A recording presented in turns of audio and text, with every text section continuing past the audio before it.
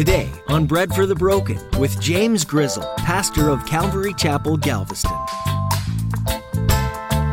Bread for the broken. I want to be on this side, and I am. Sealed, Jesus, Holy Spirit, like He sealed me, I'm His. I know which side of which side of the field I'm going to be standing on, and it's going to be over here on the victorious side. But it is a good reminder, it's a good heads up as we see things just unfolding constantly and continually, especially recently. Man, there are pieces to the puzzles that are getting slid into place that we're not even aware of. Do you know where you're going? In today's message, Pastor James will encourage you to make sure that you know who you belong to. In our culture, it can be easy to fake a relationship with Christ. If you read your Bible, pray, and go to church regularly, no one will bat an eye. But do those things really bring you closer to God when you're just doing them to look the part? No. God sees your heart, and He wants for you to put your whole heart into your relationship with Him. He's waiting with open arms. Now here's Pastor James in the book of Revelation chapter 6 with today's edition of Bread for the Broken. We need bread for the broken. Give some bread to the broken. We need hope for the hopeless. Give some hope to the hopeless. Bread for the broken. We know that He comes with peace, quote unquote, but you'll see the next horse that comes out of the mix is that anything but peace, right?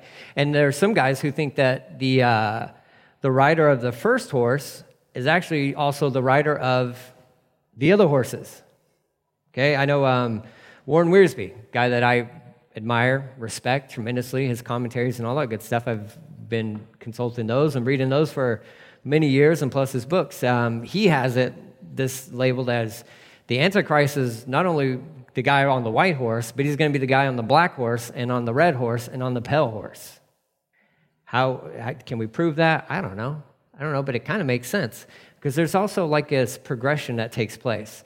So you got the first horse, rider, he's got a bow. A crown was given to him, so he's been given the opportunity to rule. Now, he doesn't have it apart from God's sovereignty, okay? He can't just show up and do this stuff on his own.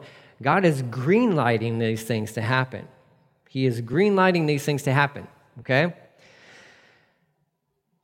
He came out conquering and to conquer. That was his intent. Verse 3 it says, when he opened the second seal, I heard a second living creature say, come. And out came another horse, bright red, and its rider was permitted to take peace from earth. So it's as if like the first guy showing up and, he came conquering and to conquer, but it was kind of in a manipulative, kind of peaceful way. This next one, the red fiery horse, which red is always symptomatic, so to speak, when you're talking about war type things, as terror and carnage. Terror and carnage. That's what this horse would represent, this bright red horse. Its rider was permitted to take peace from the earth so that people should slay one another, and he was given a great sword. So let's assume this is the same rider. Well, you got a bow with no arrows. Well, you're done with that thing. Now you got the sword. And it's not as if he's the one killing or anything like that. It's people. I mean, so as this is playing out, and we're talking about, kind of a bird's eye view of, tribulation times and all this good stuff, but we need to understand that when this seal is opened up, I mean, it's going to be the first one, it seems like things are going good, and then, that kind of gets, the fog kind of clears out from that, and then here's this other horse that shows up, and it's just war, and it's humanity coming against humanity to kill each other. Well, I mean, our world history has been nothing but that. I think there's a total of like 200 and some odd years where there hasn't been a war on our planet in total world history. That's insane. There's always been wars going on, and there have always been lives that are being taken. And no matter what we feel about it, whether it's right or wrong, humanity, if we can do one thing good, it's messing up what God intended to be good, but it's also taking the lives of other people. And we've been doing that for years. When it gets down to the end of it, it's really going to get bad. It's going to get bad. And that's basically what's being set up here is you got the seal 1, that's opened up. Now the seal 2, the signifying of war. And again, Matthew 24 talks about this, but you have just, it's carnage and people just turning on each other, murdering each other. But you'll know this, even in the midst of that, and you can take note of this, and we'll get deeper into it as we progress through Revelation, but nobody's stopping and surrendering to Jesus. I mean, people are killing each other all around us. And it's like, well, it seems like that might be a good time to stop and say, you know what, Jesus? I think I need you. I think I want you. Because this world's crazy. It's going to get worse. And even when it gets worse, people still are like, I'm just going to keep running away from Jesus. There's another horse, the third seal. Says that he opens up the third seal. I heard a third living creature say, come, and I looked, and behold, a black horse. And its rider had a pair of scales in his hand, and I heard what seemed to be a voice in the midst of the 4 living creatures, saying, a quart of wheat for a denarius, and 3 quarts of barley for a denarius, and do not harm the oil and wine. So this is fascinating. So horse number 3, it's a black horse, which this horse represents famine. Widespread famine across the land. Well, again, when you have widespread war across the land, what do you think is going to happen to the crops? You're going to lose them. You're going to lose them. So it's going to create a tremendous problem, but there's going to be famine across the globe. And as we've seen, I mean, we just walked through what felt like tribulation to a certain extent. Like, do you remember going to the grocery store and there's no food on the shelves? There's no meat. I mean, you kind of get little glimpses right now of like what, now this will be a much bigger scale, to where they're saying like, hey, if you want to buy some grain, you want to buy some oatmeal, it's going to cost you a whole day's salary. Whatever you make for that day will sell you this much oatmeal. And you're like, I don't want to spend that much on oatmeal. That's no, thank you. But that's how it's food supply. It's gone. It's gone. And those who are in control of that are going to use that as leverage. The rich will get richer and the poor will get poorer. That's how it's going to be. This third horse that shows up, it's famine. You got a pair of balances. That's the control of food. A quart of grain, a whole day's wage. I mean, you can get more. Barley? If I can find my right spot here. Or New Living Translation says this: a loaf of wheat bread or 3 loaves of barley will cost a day's page. It's like, I love wheat bread, all right? I do. It's my absolute favorite. My family hates it. I don't know why, but they hate it, and I love it. It's the best bread ever. But I'm not going to pay a full day's wage for a loaf of bread. And you can keep the barley loaves because I don't want any of that business. So, and you can tell the value of those things. They're like, we'll give you 3 barley loaves. It's like, nobody wants that. But you can tell, like, there's the inflation. It's just crazy. But what's the deal with the oil and the wine? Oil and wine, oftentimes, reserved for the rich, those who have money. So it's fascinating that here it is. It's like this proclamation goes out, and it's like the voice of the 4 living beings saying, a loaf of bread, of wheat bread, and 3 loaves of barley will cost a day's pay. Don't waste the olive oil and wine.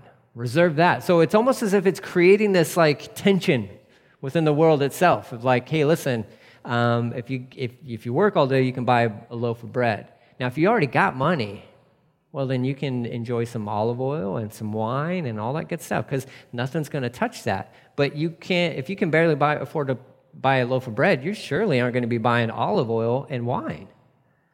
So it's going to cause conflict. That's already kind of there anyways, right? If we're honest. Grain, oil, and wine, those are key products of Israel. So that's kind of fascinating as well. Key products of Israel. And these are going to be things that are used, so to speak, in the end times kind of scenario. People are going to be struggling. They're going to be struggling. And you might be thinking through your head like, okay, but this doesn't make sense. And I hear this a lot. They're like, how could a loving God allow this to happen? Right? Like, why would he do this to people? Well, I think I understand the question. I get the question. I get the reasoning. I understand kind of the logic behind that. The problem is like, why is his sacrifice of his one and only son not good enough for you? Right? I mean, that's what it comes down to. God is love. God is loving. God is merciful. But God is also just. And he has had his son on display for thousands of years. The greatest proclamation of love towards humanity that God could ever demonstrate. And he has continually had people spit in his face about that one thing. Continually rejecting Jesus. And we're supposed to be okay with that. And so when judgment comes, we're supposed to be like, well, if he was really a loving God, then he wouldn't be like that. It's like, I'm sorry, but he is a really loving God, and he's given humanity countless opportunities. At some point in time, it has to stop. At some point in time, the grace runs out. Because humanity, even in these conditions, what you're not going to see is revival. Now, we'll get into the finer minutia as we go through Revelation. You'll see that revival does break out in the book of Revelation. Lots of people end up getting saved. There's a lot of Jews that end up getting saved. It's really a cool thing that happens there. But you also have a lot of other Gentiles that get saved during the book of Revelation. So that's a sweet thing. So you do have people turning to him. But by and large, what we think with people would be like, you know what? I think we've had it wrong this whole time, and maybe that Jesus thing is actually the best thing. There's not a lot of that. In fact, until the very end, just a spoiler alert, when he does come back, there is an army prepared to meet Jesus as if they're going to fight him. As if humanity is going to kill Jesus again. That's how just kind of messed up we get as people, where we're like, he's given us time, and then when he's like, look, I can't, the clock it's at midnight. And he is a loving God. And you have this whole portion of the population over here that has been, just name it, fill in the blanks. Whether it's kids that have been just absolutely abused. Well, what is justice for them? What about them? What about them? Revelation is an answer to them. No, we're not cool with Jesus showing up and, allowing all this stuff to happen. Well, when were you ever cool about these poor kids getting sexually abused? Right? What do we do with that? You're okay with that to continue happening so long as Jesus doesn't have to show up and in the world? I'm sorry, but that thinking is garbage. I pray he does come back. I pray justice comes with him for the ones that have no voice. We as humanity have had plenty of time to get our act right. Plenty of time. I'm surprised he hasn't come back yet, to be honest with you. But I pray he does, because justice needs to be served. Absolutely so. It's a fascinating thing that, we just want what we want. We want what we want, and if there's something is contrary to what we think is best, then it's wrong. And I'm like, that's selfish. that's selfish. Famine's going to come. This trauma and trials and all that, I mean, it's coming. It's going to show up, and it shows up in the form of this third horse here. But there's another horse that's going to show up, the fourth one. This is death. It says, when the Lamb broke the fourth seal, I heard the fourth living being say, "Come." And I looked up and I saw a horse whose color was a pale green. The other way to describe that, it's a leprous color, right? So leprosy, it's that skin issue, and it's decay. It's gross, is what it is. But he's a pale green color, and its rider was named Death, and his companion, this guy's got a buddy, was the grave. It says, these two were given authority over 1/4 of the earth to kill with the sword and famine and disease, and wild animals. That's an interesting thing. Yeah, Mother Nature. Oh yeah, she's coming back. She's like, look, I've had enough, okay? Like this wild beast, like attacking people, killing people. That'll be part of it. But here you go. You have death and Hades. Hades is not hell, just so you understand that. It's not talking about hell there. Death claims the body. Hades is going to claim the soul. Let's talk about 1/4 of the population. I found out some interesting things today about this. 1/4 of the population, basically right now, you kind of round it up a little bit, that's about 2 billion people. 2 billion people. 2 billion people. Dead. Gone. 1/4 of the population die. Right now, currently, 1/4 of our population, our world's population, they're currently facing water shortage issues, or have high water stress. So currently on our planet, 1/4 of our population are trying to figure out, what can I drink? What can I drink? I think it's fascinating that literally 1/4 of our population, or the world's population, is facing water shortages. That's why there's so many ministries kind of going over to, whether it's some places in South America, for sure, out to Africa, and they're digging wells, and they're trying to provide fresh water, drinkable water for people who don't have it. Because 1/4 of our population doesn't even have access to clean water. 2 billion people. That's crazy. 1/4 of our population use Facebook. That's insane as well. 2 billion people are active users on Facebook. Fascinating. 1/4 of our population was on lockdown from this thing we call COVID-19. The rough estimates, 1/4 of our population was on active lockdown. Interesting. That's kind of weird that all kind of plays out around then. 1/4 of our population are insufficiently active, meaning this: they're at high risk health-wise. 2 billion people.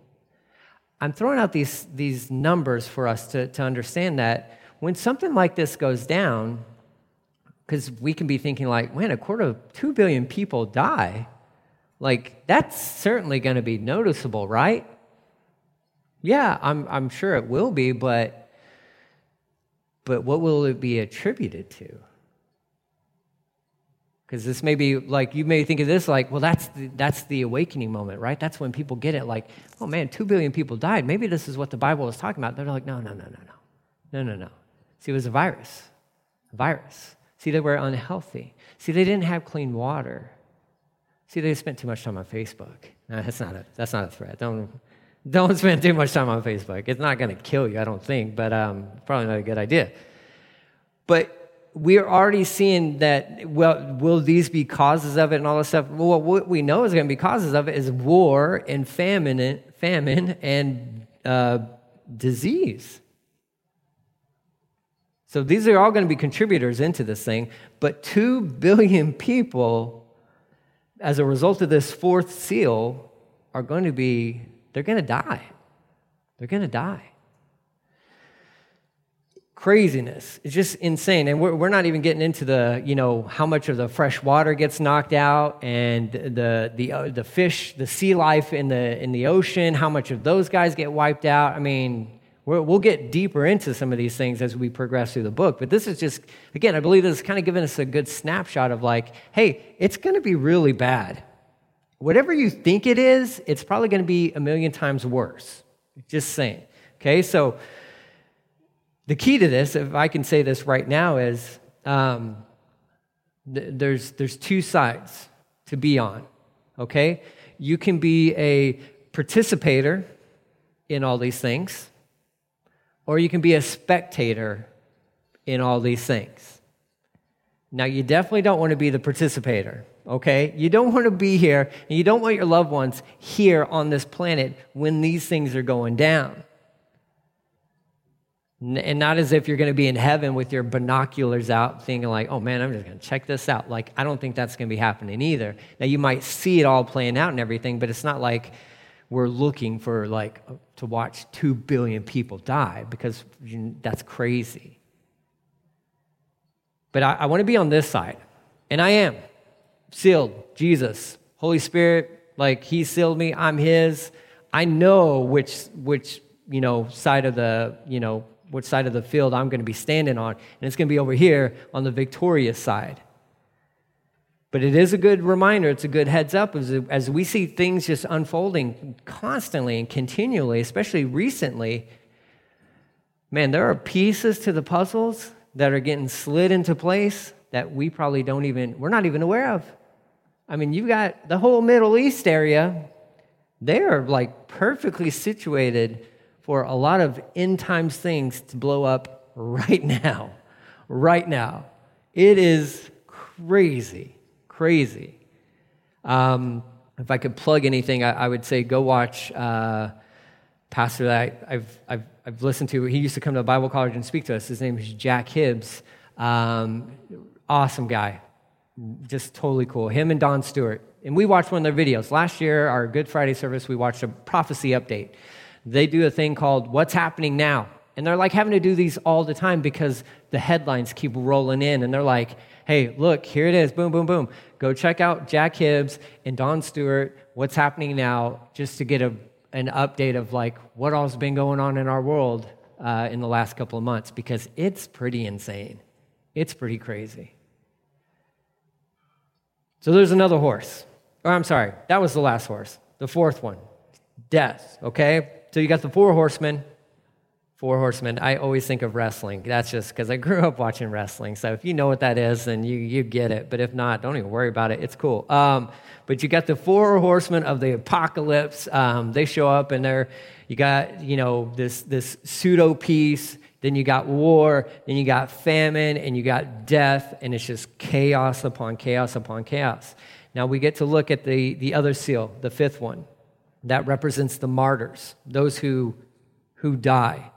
They don't just die because they die. They die for something. That's what a martyr is. They die standing for something, representing something. These guys are martyrs. They die because they represent Jesus.